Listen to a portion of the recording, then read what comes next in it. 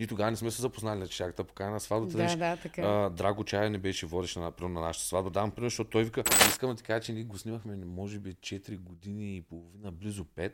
И съм супер горд, че за 5 години нито един път не съм закъснял за снимки. Редисвал съм, шпакловал съм, гипсокартон. Само и само да имам някаква работа и някакъв така и мен ме е срам. Къде ще му ходя му работя на той или майка ми или баща ми да ме гледат. Че аз на 14 години си карах първите 3000 лева. Винаги съм се занимавал. Да, може би 8 или 9 години се занимавам с бизнеса с колите. Просто в по-малки мащаби и при мен това нещо с автокъща се случи.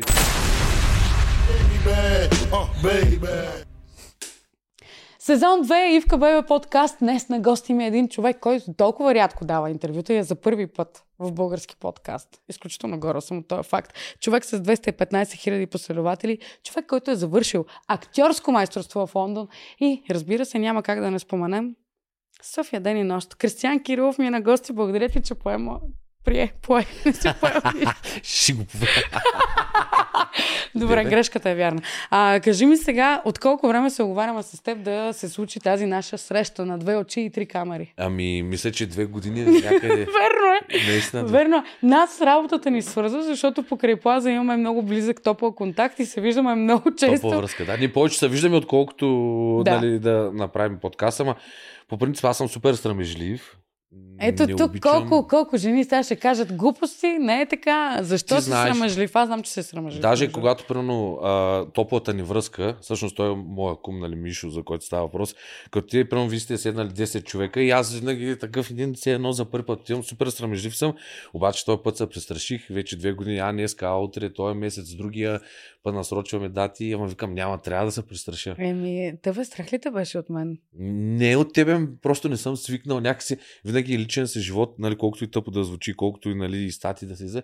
И сега гледам да е така малко по-така. Има ти хем го прикриваш, хем от време на време избухваш с някой глупост.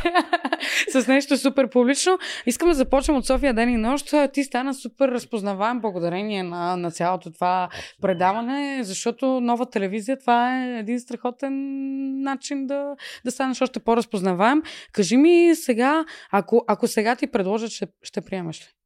Да, защото за мен е страст самото нещо като актьорското майсторство. Нали, винаги съм искал, аз малък съм играл и по театри и такива неща. И може би така хората са ме харесали като Митко там, защото аз наистина съм дал много живот на този образ.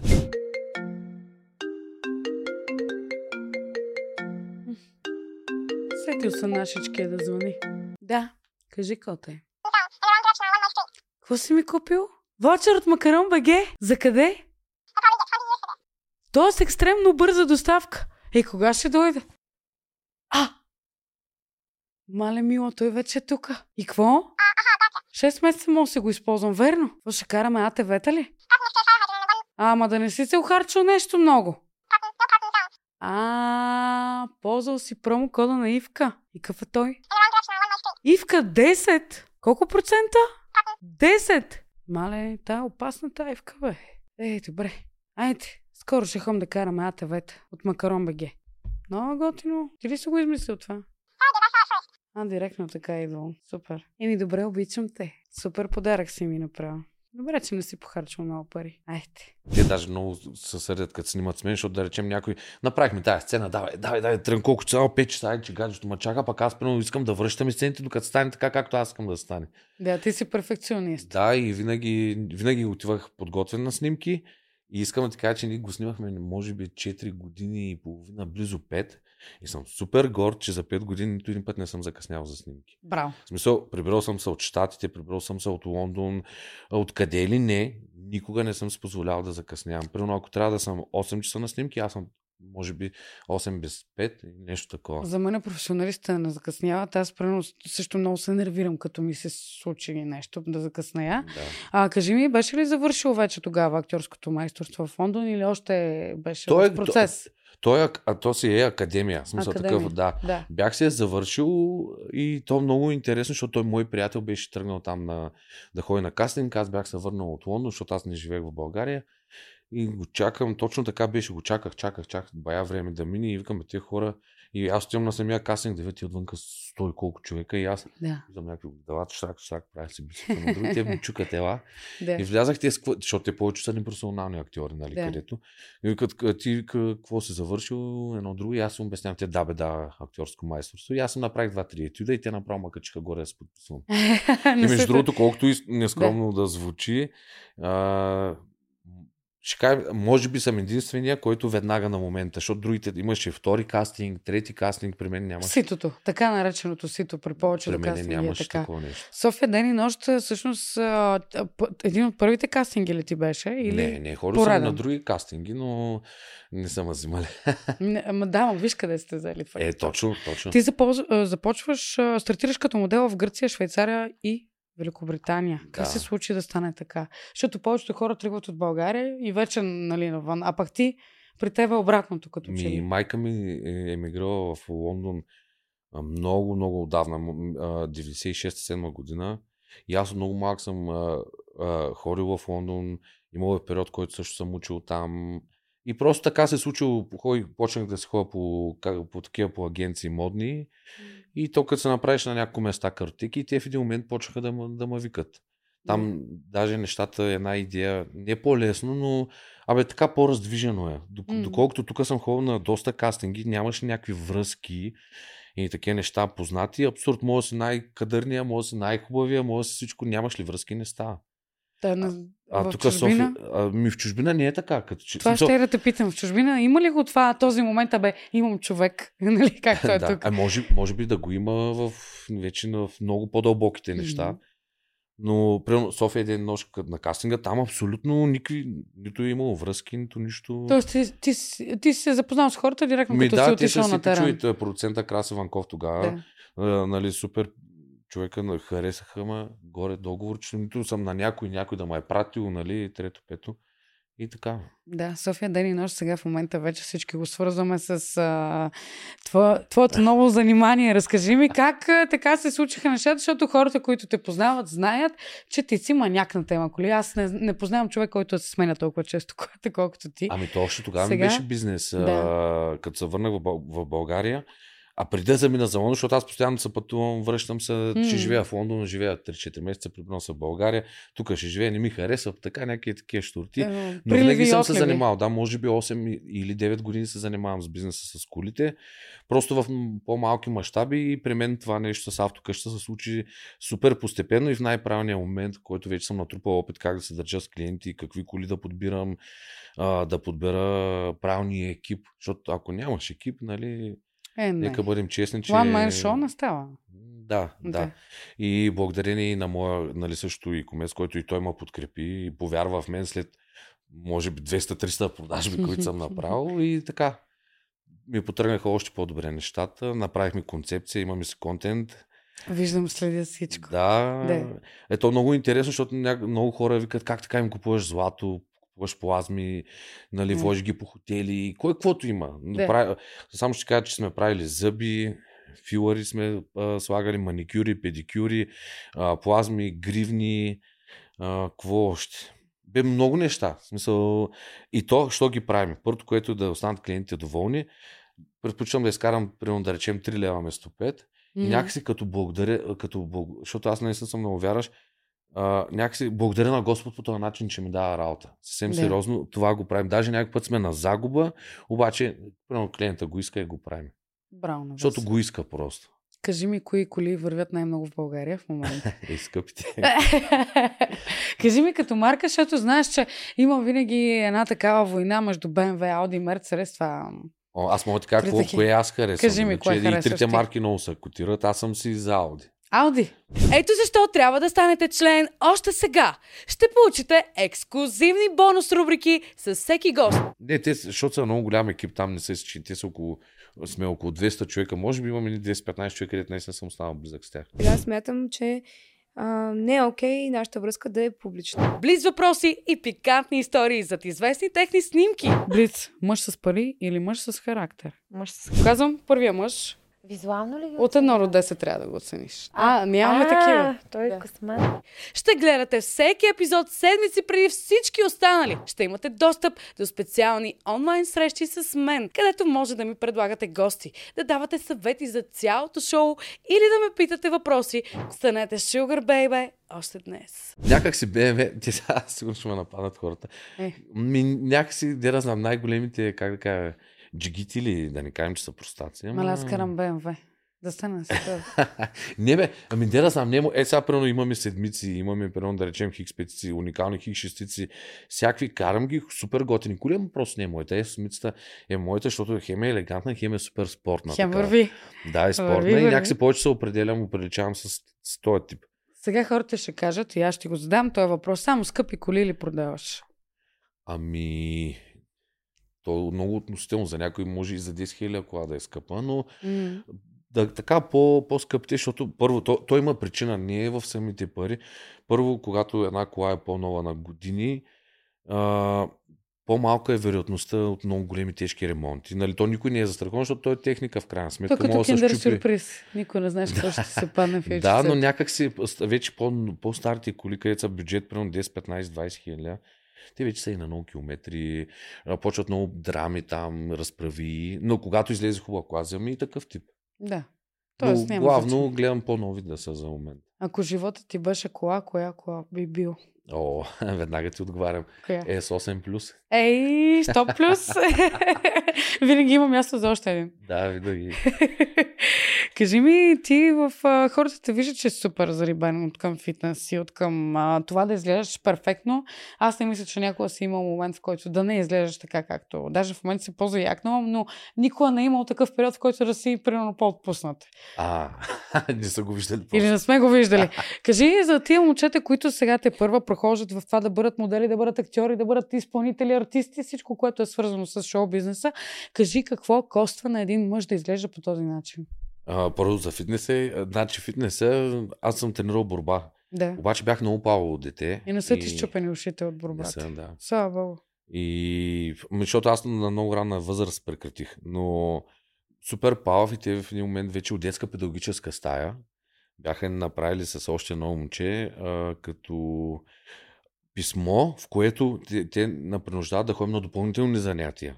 Защото пък хем са малки за някакви по-големи наказания. И имаше, аз защото съм родом от Шумен, само една фитнес зала, 90% от хората не бяха чували. Хем това не става, кой знае колко назад във времето, но не знаеха какво е фитнес. И отиваме ние с тази бележка, защото те не пускат тогава. Сега само някакви големи мъжи, влизам, аз никога не съм виждал такива хора. И някакси в момента, в който влязах и видях примерно щанги и такива работи, направо се влюбих. И тогава вече махнах и борби. И любов от пръв поглед. Да, и много се радвах за първи път, като дигнах лост. Това е било на 12 годишна възраст. Тоест ти си почнал много рано. Много рано. И няма да забравя, първите ми 30 кг ги дигнах след 4 месеца. Нали така? Тренировки, да. Толкова щастие открих на 14 години, може би по-рано, протеин. За първото беше много скъпо това нещо. Ние не знаехме и бяхме се подрискали с тези мои приятели, защото мислим, че колко повече протеин пим, ще станем веднага яки. И бяхме за един ден една кофа протеин, двамата. Сериозно ли бе? Леле. Сергюн после 3-4 дена беше страшно. Серенгети, му викам аз. Как? Серенгети. Да. Няма нищо по-хубаво това да спортуваш, нали? Наистина е така, обаче сега примерно ти изкарваш, ти реално имаш финансов плюс от цялата работа. Какво би казал на тия момчета, които прекаляват дали с сега няма да говорим за стероиди, но много хора приемат всякакви медикаменти без да имат реална нужда. Точно така. Значи за стероидите бих казал следното. За младите хора, които са подрастващи, въобще е абсолютно забранено. Аз примерно никога не съм ползвал стероиди на такива години. Първото, което е второто. Ако няма да го правиш професионално, ако нямаш някакви спонсори зад гърба си, които примерно да ти дават пари да го правиш, да си на супер професионално ниво атлет, според мен не си заслужава това нещо да го правят. А и нещо друго, дозата прави отровата. Реално погледнато, ако е съобразено с лекар и прочие, вече времето е доказало, че те, не казвам, че са някакви супер полезни, но ако е по-малко и пак казвам, ако са професионалист, е окей. Но за младите да взимат много не е хубаво. Защото все пак те трябва да стават родители, нали, особено за подрастващи, защото аз примерно в фитнес се виждам много малки деца, дето наистина много зобят. И аз викам, маля, не мога да повярвам, на техните години аз не съм Ти знал. използва ли стероиди? Сега, нямаше как да не те... Нали, да. Не винаги съм бил коректен, така да го кажа, но да. това... Но, виж, пак ти казвам, за мен ти изкарваш пари с начина, който изглеждаш, по начина, по който изглеждаш. Да. И за теб е приемливо. Нали, сега не казвам, че... Но и никога не са прекаля с тия неща. Не трябва. Предполагам, че ти си го правил под пряко лекарско наблюдение. Абсолютно. Да. Но това е било, когато, пак казвам, когато е имало някаква цел. Ако нямаш цел, не го прави. Достатъчно е да се тренираш нормално, да се хапваш. Другото нещо, което е някакъв супер табу с много хора, като срещна и те като кажат, нали, много е скъпо да се храниш здравословно. Напротив, примерно, на мен ми струва на седмица, ето казвам ти го, около 150-60 лева. Цялата ми храна, като имаш преди, че аз съм 100 кг. 6 пъти ям днеска. 6 пъти и за седмица? За цялата седмица? 160 лева ми е бюджета. Ти ли си готвиш? Някой аз друг? Аз си готвя. Сам си готвя. Всичко си правя сам. Хоря с кутии, мога да си позволя да ям където искам, в който искам ресторант и прочие, и да караме гати скъпата кола и такова, но храната ми е в кутии. Естествено, сега ако трябва да ходя на някоя среща, нали?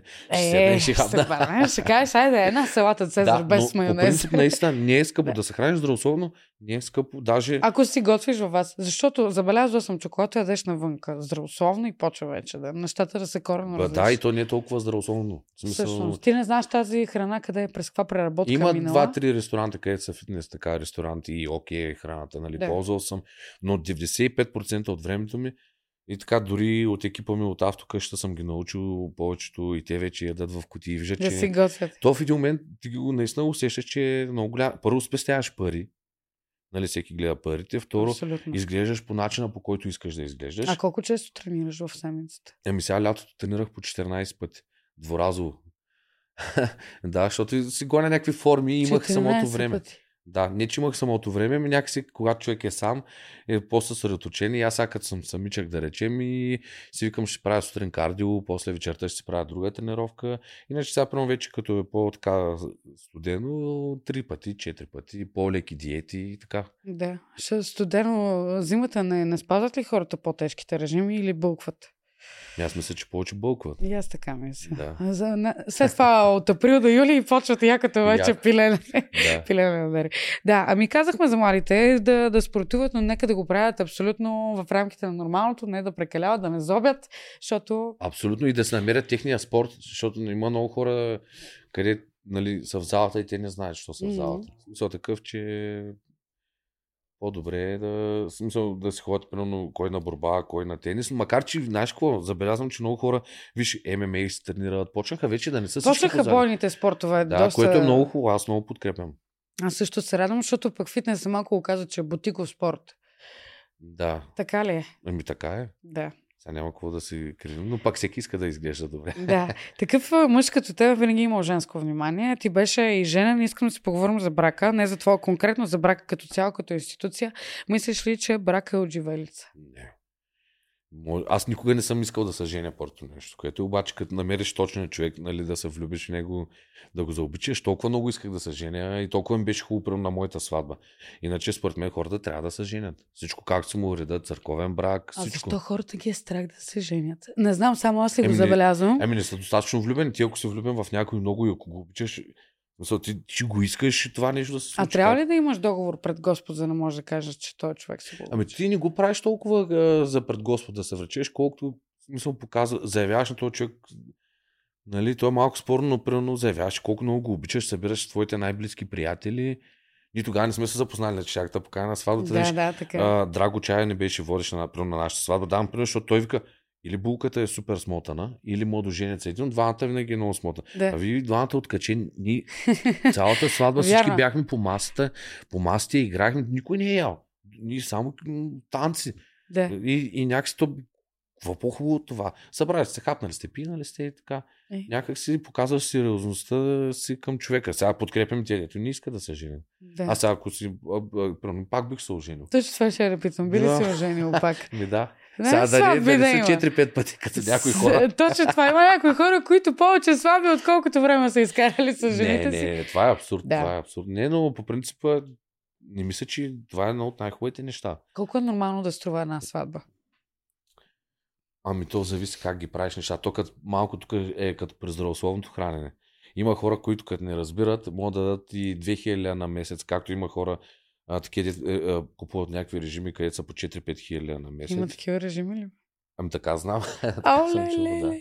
И има хора, които знаят как да я направят, примерно за по-малко. Така че 10-15 хиляди може да се направиш много хубава сватба. Аз съм чувала сватби, които са по 50, по 100 хиляди. Викам, той има и по половин 2 милиона. То зависи какви комплекси избиваш. Аз не знам. Ти трябва да извикаш Галена Преслава и целия пайнер да ти пеят. Да. За да мога да... Чакай да ти кажа, аз пък, защото понеже се познавам покрай там сватбите с сватбени агенти, има хора, които дори си плащат за масовка на сватбата. Да, бе, човек, сериозно. Как те каза? Масовка, бе! Да, какво значи? Да изпълня там, да има повече. Да, някой човек с комплекси такова, примерно има си 50 приятела, където е поканил, обаче иска, нали, да е... Още. Шефа много бачка. Да, бе, сериозно. Те даже горе в Бояна, където са... Тук наскоро бяха ме викали за един кастинг на един филм, си говорихме и тя вика, мани, че вика, трябва вика за другата седмица, има вика 200 човека масовка. Там и аз казвам, какво ще снимат? Тя вика, не бе, вика, за сватба. 200 човека за сватба. Да. Ето, виж какъв хубав начин да изкараш ни 50, 100, 200. Да, ще хапиш. Ще пинеш, ще хапиш, ще напиеш, ще други чу, те с хора, другите, нали, където са приятели, ще кажат, тия пък какви са, нали, не сме ги виждали. Да, ма ти какво говориш? Ти знаеш, че не знам дали си виждал, на Свети Валентин има такъв момент, където момичета си поръчват момчета да им носят цветя. Така ли? Това не го... Аз съм малко задръстен, да така. Ти ли си задръстен? Да, не ми се правиш. Сериозно, да. Да. Кажи ми, женкар ли си? Защото така изглежда. Абе, той изглежда, ама е така, честно. Не знам какво знае. В смисъл, как женкар е... Женкар са такива мъже, които първо жените са силно привлечени от тях. То даже не и да бройкаш, ами да умееш да владееш една жена, да умееш да... може би тогава, да, иначе бройка джей не съм със сигурност. Никога не съм бил, аз съм толкова срамежлив, че няма на къде. За мъжете или за жените е по-важна бройката според тебе? Кой си ги брои повече? Не мога да... сигурно мъже... Аз никога не съм ги броил, пък не съм имал и много. Съм имал около 10 на жени, 12 в живота ми. Да, бе. Да. 10 на жени. Кристиан Кирилов е имал 10 жени. Да. Браво на тебе. Не, това е наистина е така, но пък моите приятели, те си ги борят. Някакси аз нямам нужда да се доказвам на някоя жена, защото примерно, нали, после да ходим да се говорим, аз винаги имам такива приятели, знаеш, седнат на кафе 5 човека и само мине някой, тая съм нали, тряскал, аз пък чакай, сега ще покажа коя, аз се изтрясках с нощи, нали. Да. И вади, показва. Те като на каталог. Аз съм толкова, тук съм много далеч от тия неща. Напротив, аз даже моите приятелки съм гледал винаги не да ги крия, ами някакси най-хубавото, което ми се случва, искам винаги да остава за мене. И примерно преди да се оженя, съм имал 2-3 връзки, където примерно почти никой не е знаел за тях. И те даже тогава ме набедиха, че съм бил гей, защото то е много интересно. Да, има много такива изказвания. Примерно ходим на ски, нали, качвам се снимките, нали, той е пак сега, кой е такова. Пък аз съм гледал просто да ги предпазвам, разбираш, защото като не съм сигурен дали съм с дадения човек. Пък и от друга гледна точка, ти бъдейки секс символ, по-добре да не показваш, че имаш човек. Да, и реално с жена ми тогава, бившата ми жена, 3 или 4 месеца въобще не съм качвал такива работи, защото сега да знаеш, и тя моя е първата или втората жена, където някъде съм качвал каквото и да било. Да. Аз съм също мнение. Щастието обича тишината. Абсолютно, за какво трябва да го показваш? Да, може да кажеш, имам човек до мен, нямам човек до мен. Да, то нещата постепенно стават. И да ти кажа хубаво, защото преди съм имал много силна интуиция и те са, защо не скачи сега снимка с мене? Нещо друго викам, ще се качим, има време. И хоп, мини 2-3 месеца и се разделиме.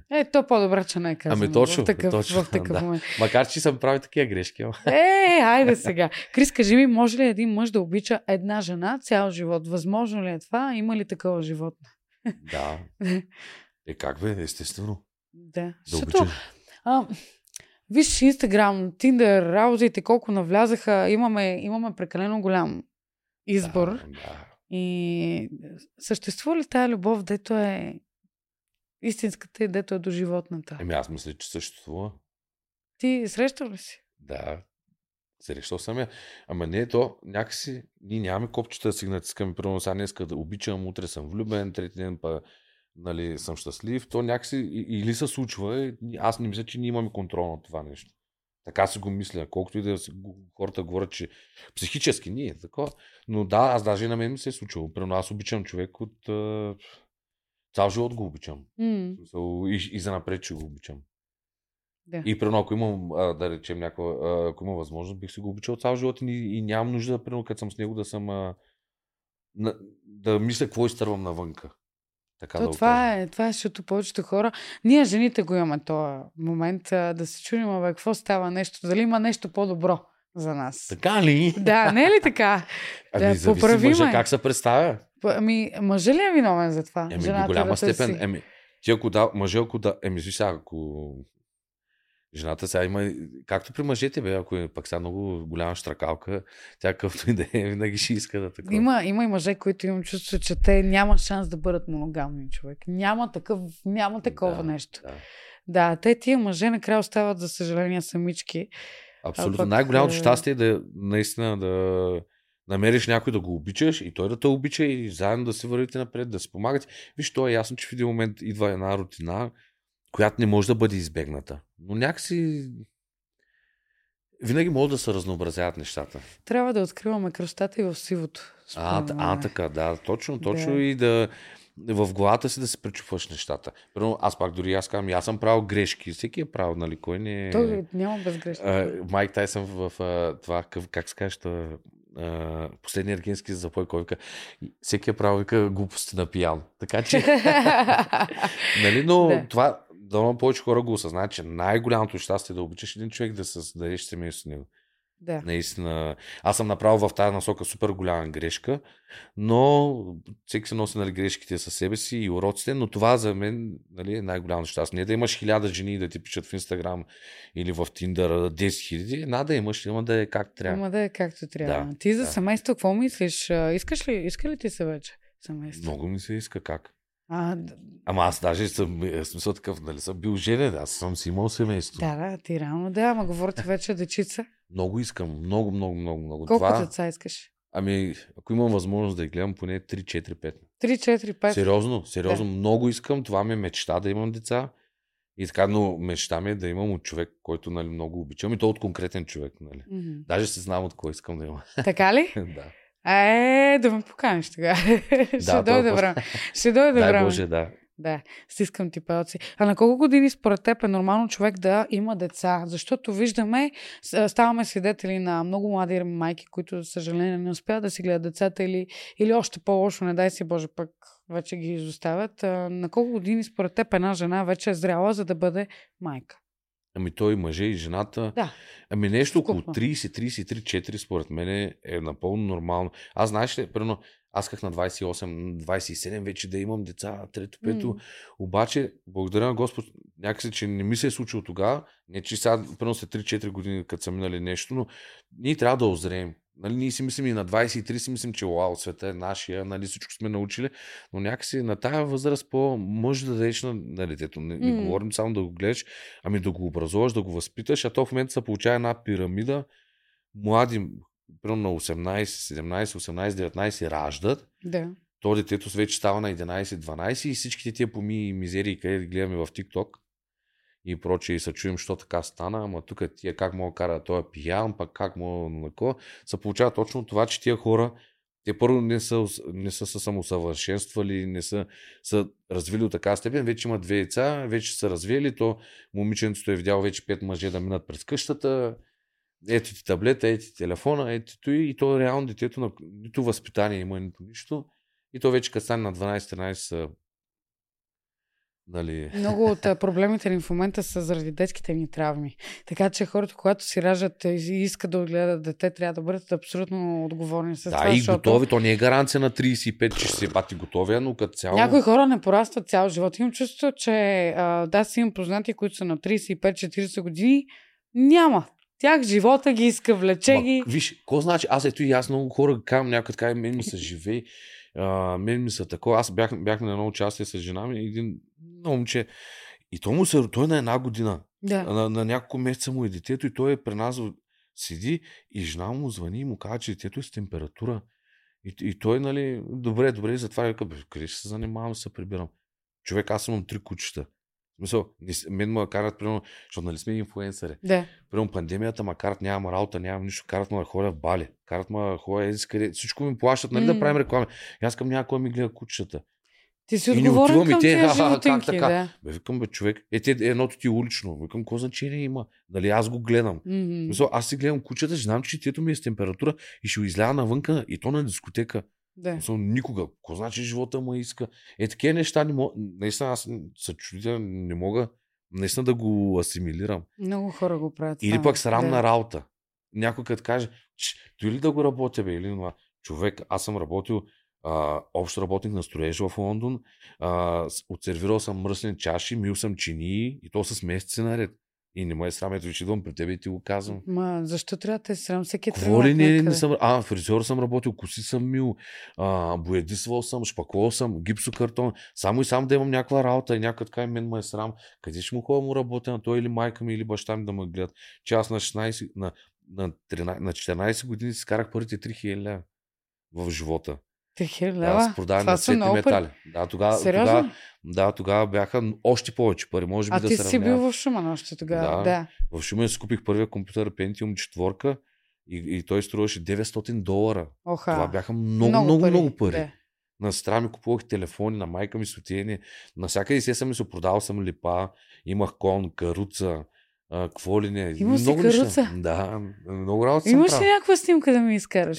Имам, но трябва много да се разровя в Шумен да ги видя. После с железа, всякакви неща такива съм занимавал. После имах хора, които работят на 15 години, вече имах хора, които да работят за мен с тия неща. Събирахме и ходихме. Много неща. Винаги съм бил ден. Мен майка ми не ми е дала пари. Даже тя ще гледа подкаста. Поздрави на майка ти сега. Цунки-гунки. Знае, че не лъжа. Може би от 14 годишен или 15 не ми дава пари. Колелета съм си купил сам. Всичко сам. Браво на тебе. Такива. Аз харесвам. Аз също работя от 15 годишна. Първата ми работа беше като барман в едно заведение във Варна. Да, правила съм кафете като ненормално. Нормално е. Ама то е до личната мотивация. Какво искаш да постигнеш? Да, всеки тръгва от някъде. А сега искат... Не всички, разбира се, има много качествени деца. Естествено. Но има деца, които виждам, искам iPhone 15 веднага, сега на момента. И реват. И чакай малко, отиди работи, изкарай 3000 лева и си го купи. Да, ама не бе, или пък майка ти и баща ти ще те гледат. Нали? Аз познавам и големи хора, които не мога да го асимилирам. Нали, как казвам, че може би и мързела надалява. Искам да си говоря малко за фалшивите новини, за твоите има толкова много скандални статии покрай тебе, човек. Да, бе, аз съм толкова не скандален. Не, между другото, аз съм толкова не скандален. Сега, виж какво, визията може би предизвиква някакво различно мнение на хората за тебе. Кажи, защо пишат толкова много неща по твой адрес? То не беше гей. То после беше, че си пускаш за пари. После мина през... даже не помня какво беше. Не знам, кое е най-налепото нещо, което са писали за тебе? То не мога да направя даже така класация. Да, топ 10 неща, които са писали за Кристиан Кирилов. Не, аз направо не знам. В смисъл, много ми е странно това нещо. Първото, което е, нали, пак не се прави на голяма работа, това ще започна, където много съм се смял, че съм се бил пускал за пари. Как може някой, който цял живот има бизнес, в смисъл, изкарва пари, изкарва такова, да окажеш такова нещо? В смисъл, нито съм някаква плеймейтка, нито съм някакъв, как да кажа, много ми е странно. Другото, където го свързват, нали, е Миконос. Защото аз съм имал бизнес там в Миконос, съм работил. Даже, нали, всеки може да провери. Аз съм имал и студио и за масажи, и за такива работи, което всичко е било фирми и то са работили хора там. Дал съм коли под наем, какво ли не, че бил гей остров. Че аз двете ми връзки, той наистина си гей остров. Но, това няма как да се изкривим душата. Абсолютно, че не е така. Да. Но аз, примерно, двете ми, едни от най-дългите ми връзки са там с жени. Смисъл такъв... На Миконос? Да. С гъркини ли бе? Имената беше гъркиня, другата е българка. Ти какъв си опасен интернационален плейбой такъв? разбираш, смисъл, и отидах по любов. Защо? Защо пишат такива неща, човек? Тебе не те ли впряга това нещо? Имало ли е дела? Впрягаше. Не. Дела провел ли си? Не съм се занимавал. Имало е много пак така как... Знаеш ме майка какво ме научила? Може би това много ми е попречило.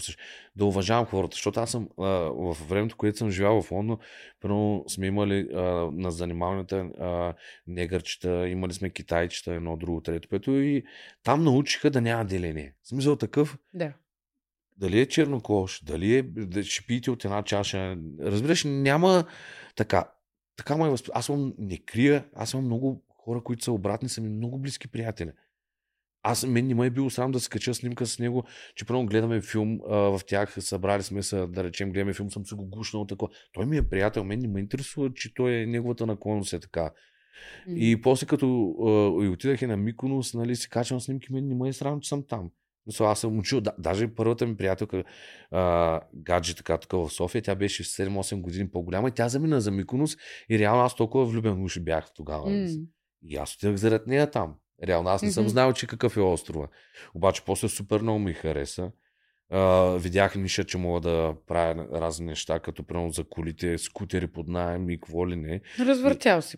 И всички българи, които са на Миконос и които повечето познават кой е Кристиан Кирилов, те знаят моя бизнес там какъв е бил. В смисъл такъв, всеки знае, че като кажеш Кристиан, те знаят рент-а-кар, знаят масажите и съм един от много малкото българи, които е успял да направи нещо в Миконос, а не да работи за грък.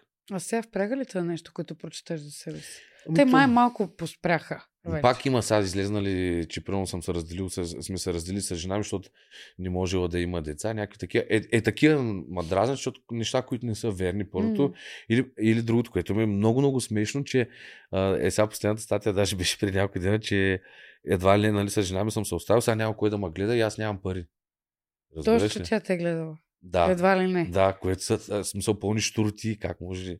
Нали, ние сме били семейство, естествено, тя ми е помагала, аз съм ми помагал, но откакто аз съм с съзнанието на човек, който може да мисли и да разсъждава като по-голям човек, сам съм се гледал.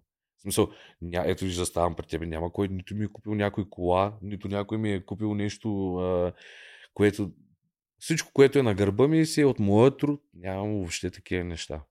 Хубаво се говори за мъже, за жената, кой трябва да изкарва повече пари според тебе. Само така, иначе са кефе, че ме харесват мъже.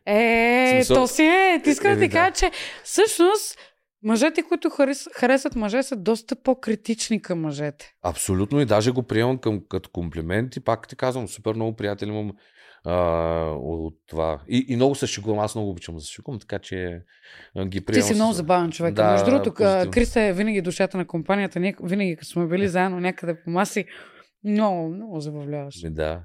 Иначе кой трябва да изкара повече пари? Да, я кажи кой трябва да изкара повече пари. Това е въпрос, който задавам почти на всеки момент. Да, аз си гледах подкастите преди да дойда и нали съм падал и в TikTok. Знаеш какво? Ако два мъж и жена се обичат, примерно едно семейство се обича, няма значение. Ето ще го кажа публично дори. Докато съм бил примерно с жена ми, имало периоди, където тя изкара много повече пари от мене. Нормално. Аз съм окей с това. Защото не си комплексиран мъж. Даже съм спокоен, че аз ако този месец не изкарам примерно достатъчно жена ме е изкарала. Да. Че аз съм супер, парите идват семейство. Идва COVID, бам, затварят дискотеки, затварят всичко. Аз тогава разцъфтявам. Аз имам 3 бизнеса. В смисъл, от 3 места почват да идват още повече пари. Тогава аз пък и помагам за проекти и за такива работи. Трето, пето. За мен, ако вие наистина се обичат и всичко е чисто между вас, не мисля, че има кой. Какво значение има кой? Ако има мъже според теб, имат проблем с това жена им да изкарва повече пари. Защото пък сега ще кажа от женската гледна точка, според мен, аз ако изкарвам прекалено дълго време повече пари от мъжа ми, той почва да се комплексира и почва да се чувства неимущ. Защото сега, примерно, излизаме с тебе на вечеря и аз ти плащам сметките, примерно, година и половина. Какво лошо има? Какво лошо има сега в крайна сметка? Ако знаеш, да знам, виж, не съм изпадал наистина в такава ситуация, но ако вие пак се обичате, пак ти казвам сега, примерно, не мисля, че е някакъв вау проблем. Особено като чуя от жена, само докато чуя от жена, много е важно за мен мъжа да изкара повече пари. Дори да знам, че изкарам 100 пъти повече пари от нея, факта, че го казвам, мен нещо пък ме дразни. Мъжете значи аз съм задължен, че ти мен ли обичаш или, че в смисъл, да знам. Има ли голд дигърки в България? Да ти кажа честно, тук ще изненадам много хора, никога през живота си не съм срещал. Никога така жена не ми Само се си залепява. чувал, че има. А Ти виждал знаеш ли ли- си? Ами, не бе, аз ги виждам всеки ден. Ама при мен никога не се е залепила такава жена, първото което. Мен всички жени се ме гледат. В смисъл, гледат да съм си добре, даже си ми готвят си, дали трето, Боже, пето. ти си какъв късметлия Да, си. заклевам се, аз Да. нямам жена, която примерно да каже, тази ме е използвала. Да. Мисля, дори най-големите ми грешки като връзки.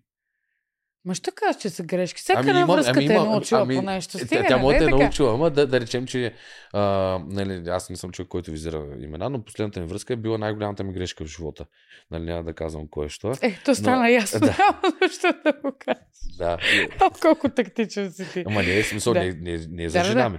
Да, знам, че ме Дори е този за- човек, в смисъл, не, той е много готин човек, като човек е супер готин и такова. Но не сте за... Да, не сме един за друг просто. Да, да. Та, че дори този човек ми е направил, примерно, ние сме били няколко месеца заедно, ми е направил поне 4 пъти подаръка.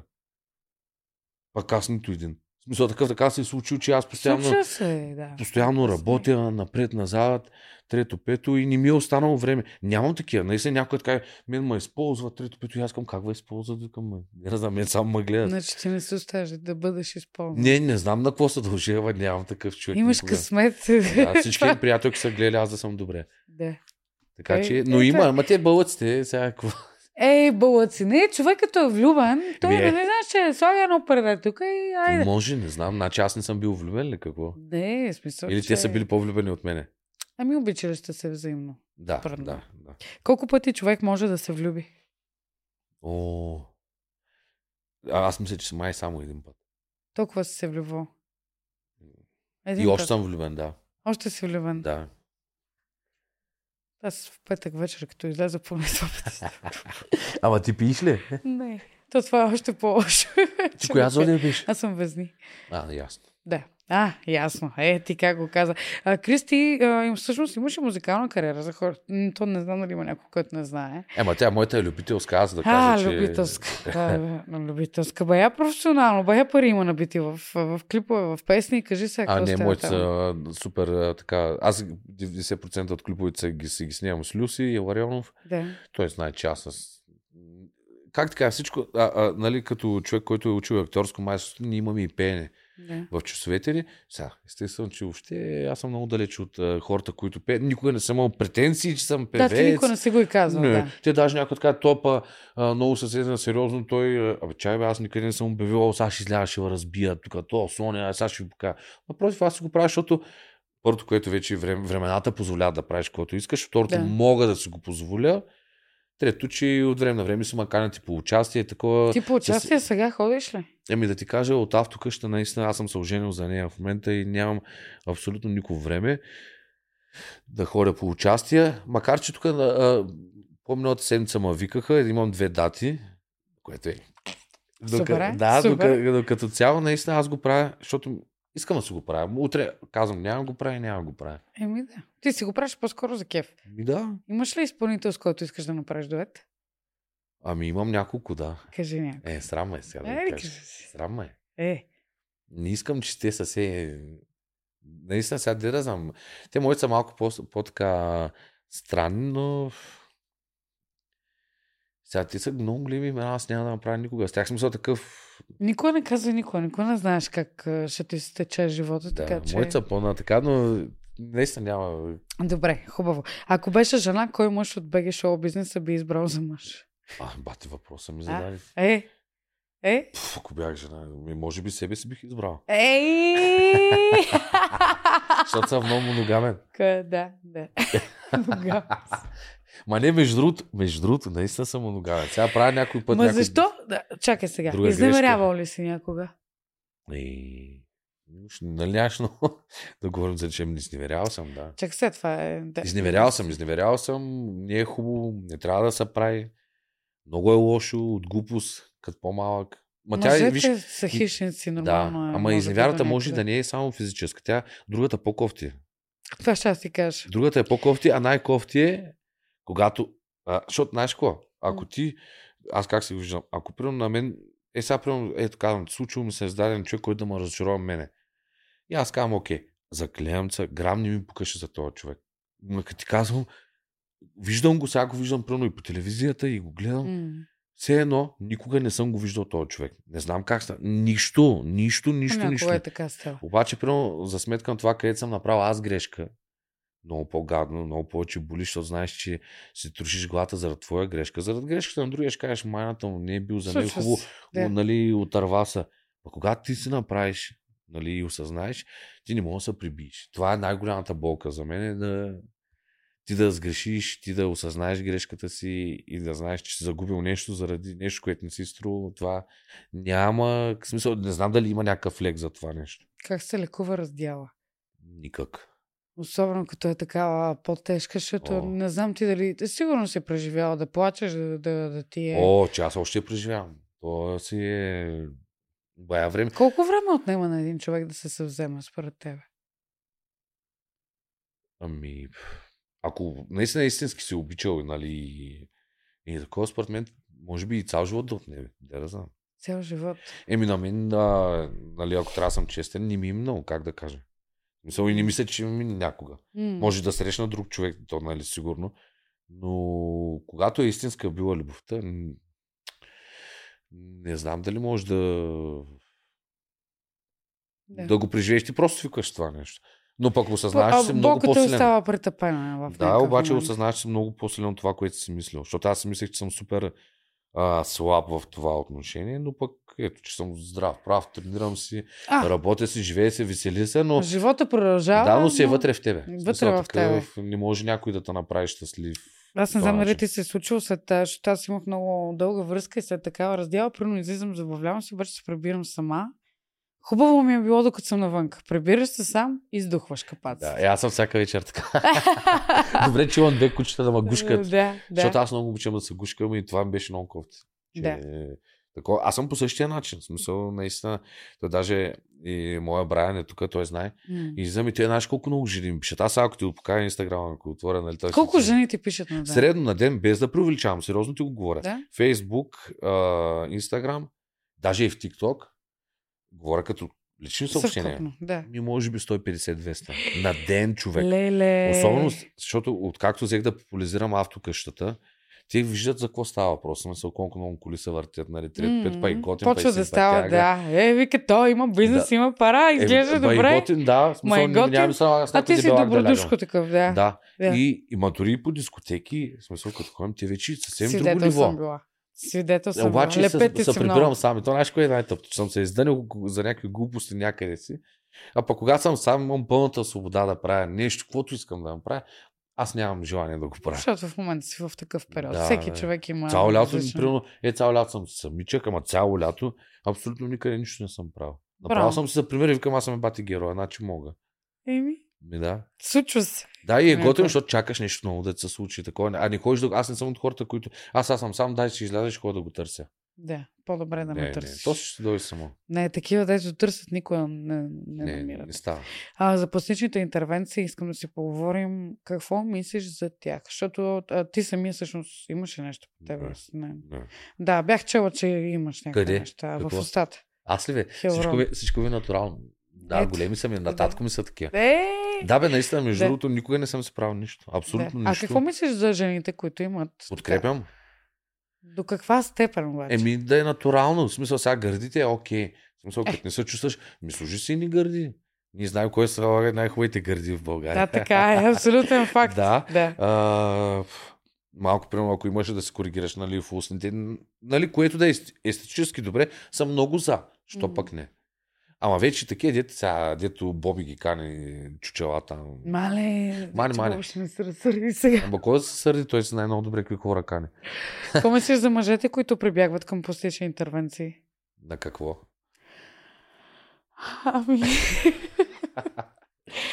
Например, да не знам, на смисъл от филари в брадички, в ноза, скули. Аз харесвам. Харесвам мъже, които имат, но които не си личи. Ама то да не си личи са много малко. В смисъл, то аз знаеш как го приемам. Все едно, мамо, тате, сори майка, ма не си харесвам гените. Това е положението. Пък един мъж трябва да бъде малко груп. Той не може да бъде кукла. Ма как бе, човек, виж, аз сега за тебе не съм целия тук, Рошев, не съм се бръснал, тук ръцете ми гледай, виж как. В Смисъл, супер, нали, ако някой ще хареса какъв си, не знам. Да, абсолютно. Сега, окей да съм, ако си някакъв супер, нали, така нещо, нали, отивай го пред. Да, не. Има моменти, когато те хората просто няма как, той не се чувства комфортно, не се чувства добре, така че да. Искам да говорим за едни неща, където само се говори, че ги има, за едни партиите, където се затварят едни хора в някакви вили.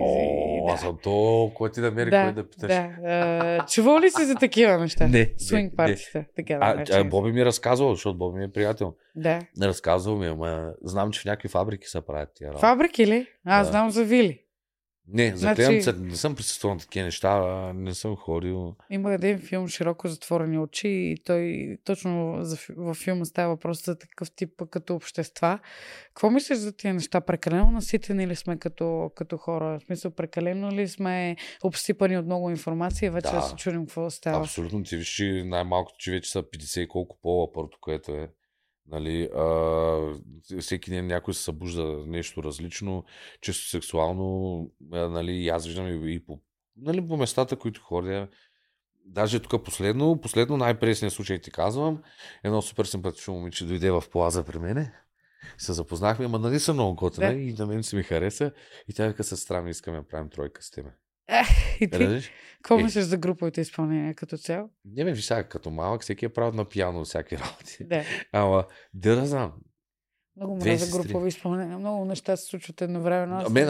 Аз имам една бариера, такъв, че съм супер преценителен и срамежлив.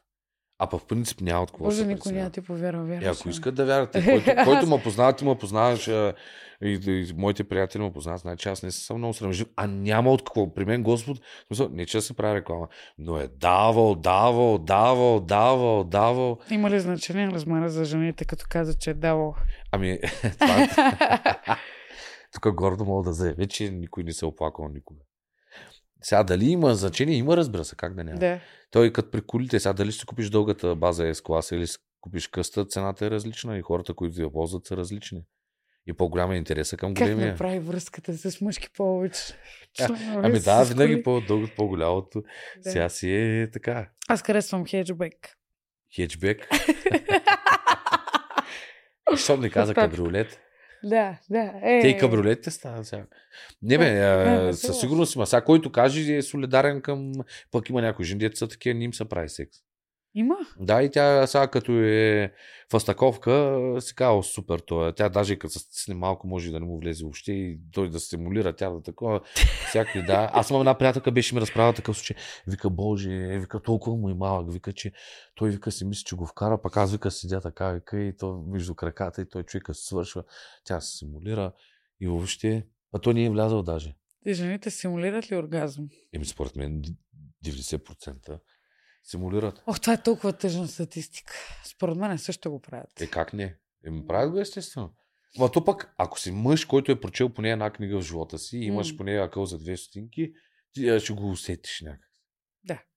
Да. Лошото при мъжете, че те пък не могат да симулират оргазъм. Могат ли мъжете всъщност да симулират? Как? Но се изплю отгоре, да кажа.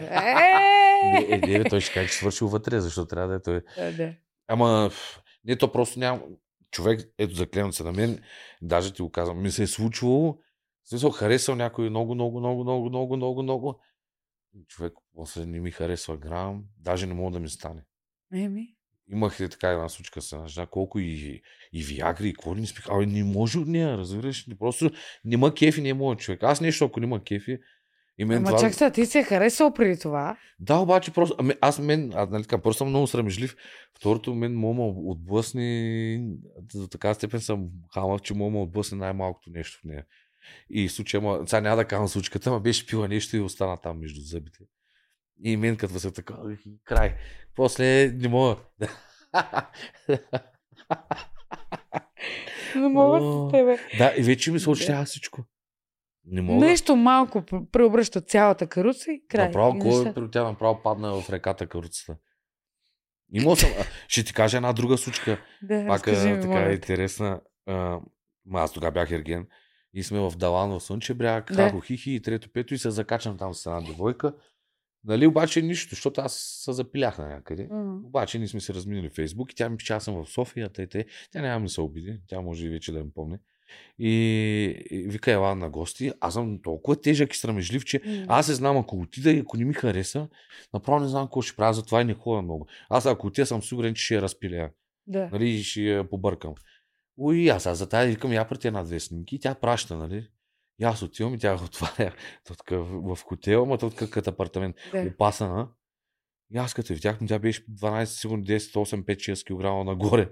Да. Ама мани килограми, той го преживя. Просто тя е видоизменена. Да. И аз към душа ти, нали, праща едни снимки, къде са тия снимки, тя вика от лятото. Викам, дама сега декември. Нали, нищо. И сега аз веднага се притесних. Уж съм актьор, такова се изчервявам, мен ми е неудобно. Трето пето тя вика, отивам на тоалетна. Да. И аз към хубаво. И като влезе, и аз сега какво да правя, веднага станах и заключих тоалетната и избягах по стъпалата.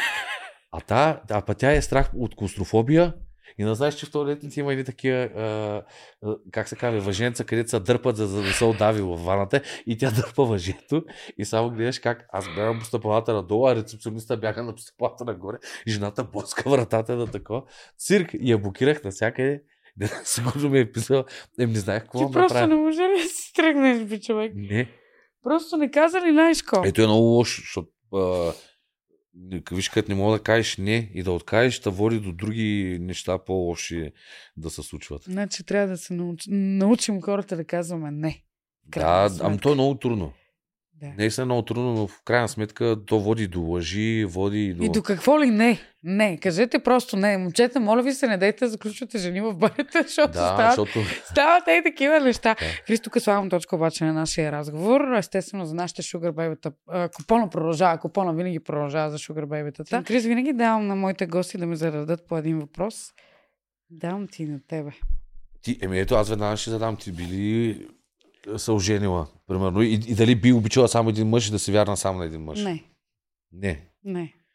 Или... Но пък в момента обичам някой. Да. И поздравления на това, който го обичаш. Влюбена съм в него, така че... Да, ти влюбен ли си? Аз съм влюбен в човека, за който... Влюбен си. Да. Не дай да кажеш. Да, няма да така, че влюбен винаги. Аз винаги съм си влюбен. Ти си влюбен в живота. Ако не е в мене, ще съм влюбен в някой друг, така че... Да, влюбен съм, винаги съм влюбен, сега съм влюбен. Така. Ти за това си такъв усмихнат. Крис Кирилов ни беше на гости. Оставям абсолютно всички социални мрежи долу в описанието. Линк, естествено, към София ден и нощ. Автокъщата на мечтите. И, Крис, благодаря ти. Мерси, за мен беше супер чест. Да, това е твоята камера. Пожелай нещо на хората.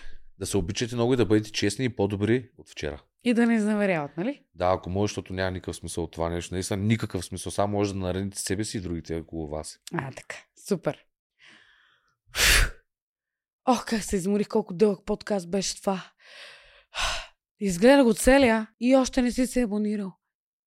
Айде бе, човек. Айде, дали трябва да продължим да съществуваме? 50 лева на монката им да дам. Вече трети сезон ще започвам, още не съм ги дала.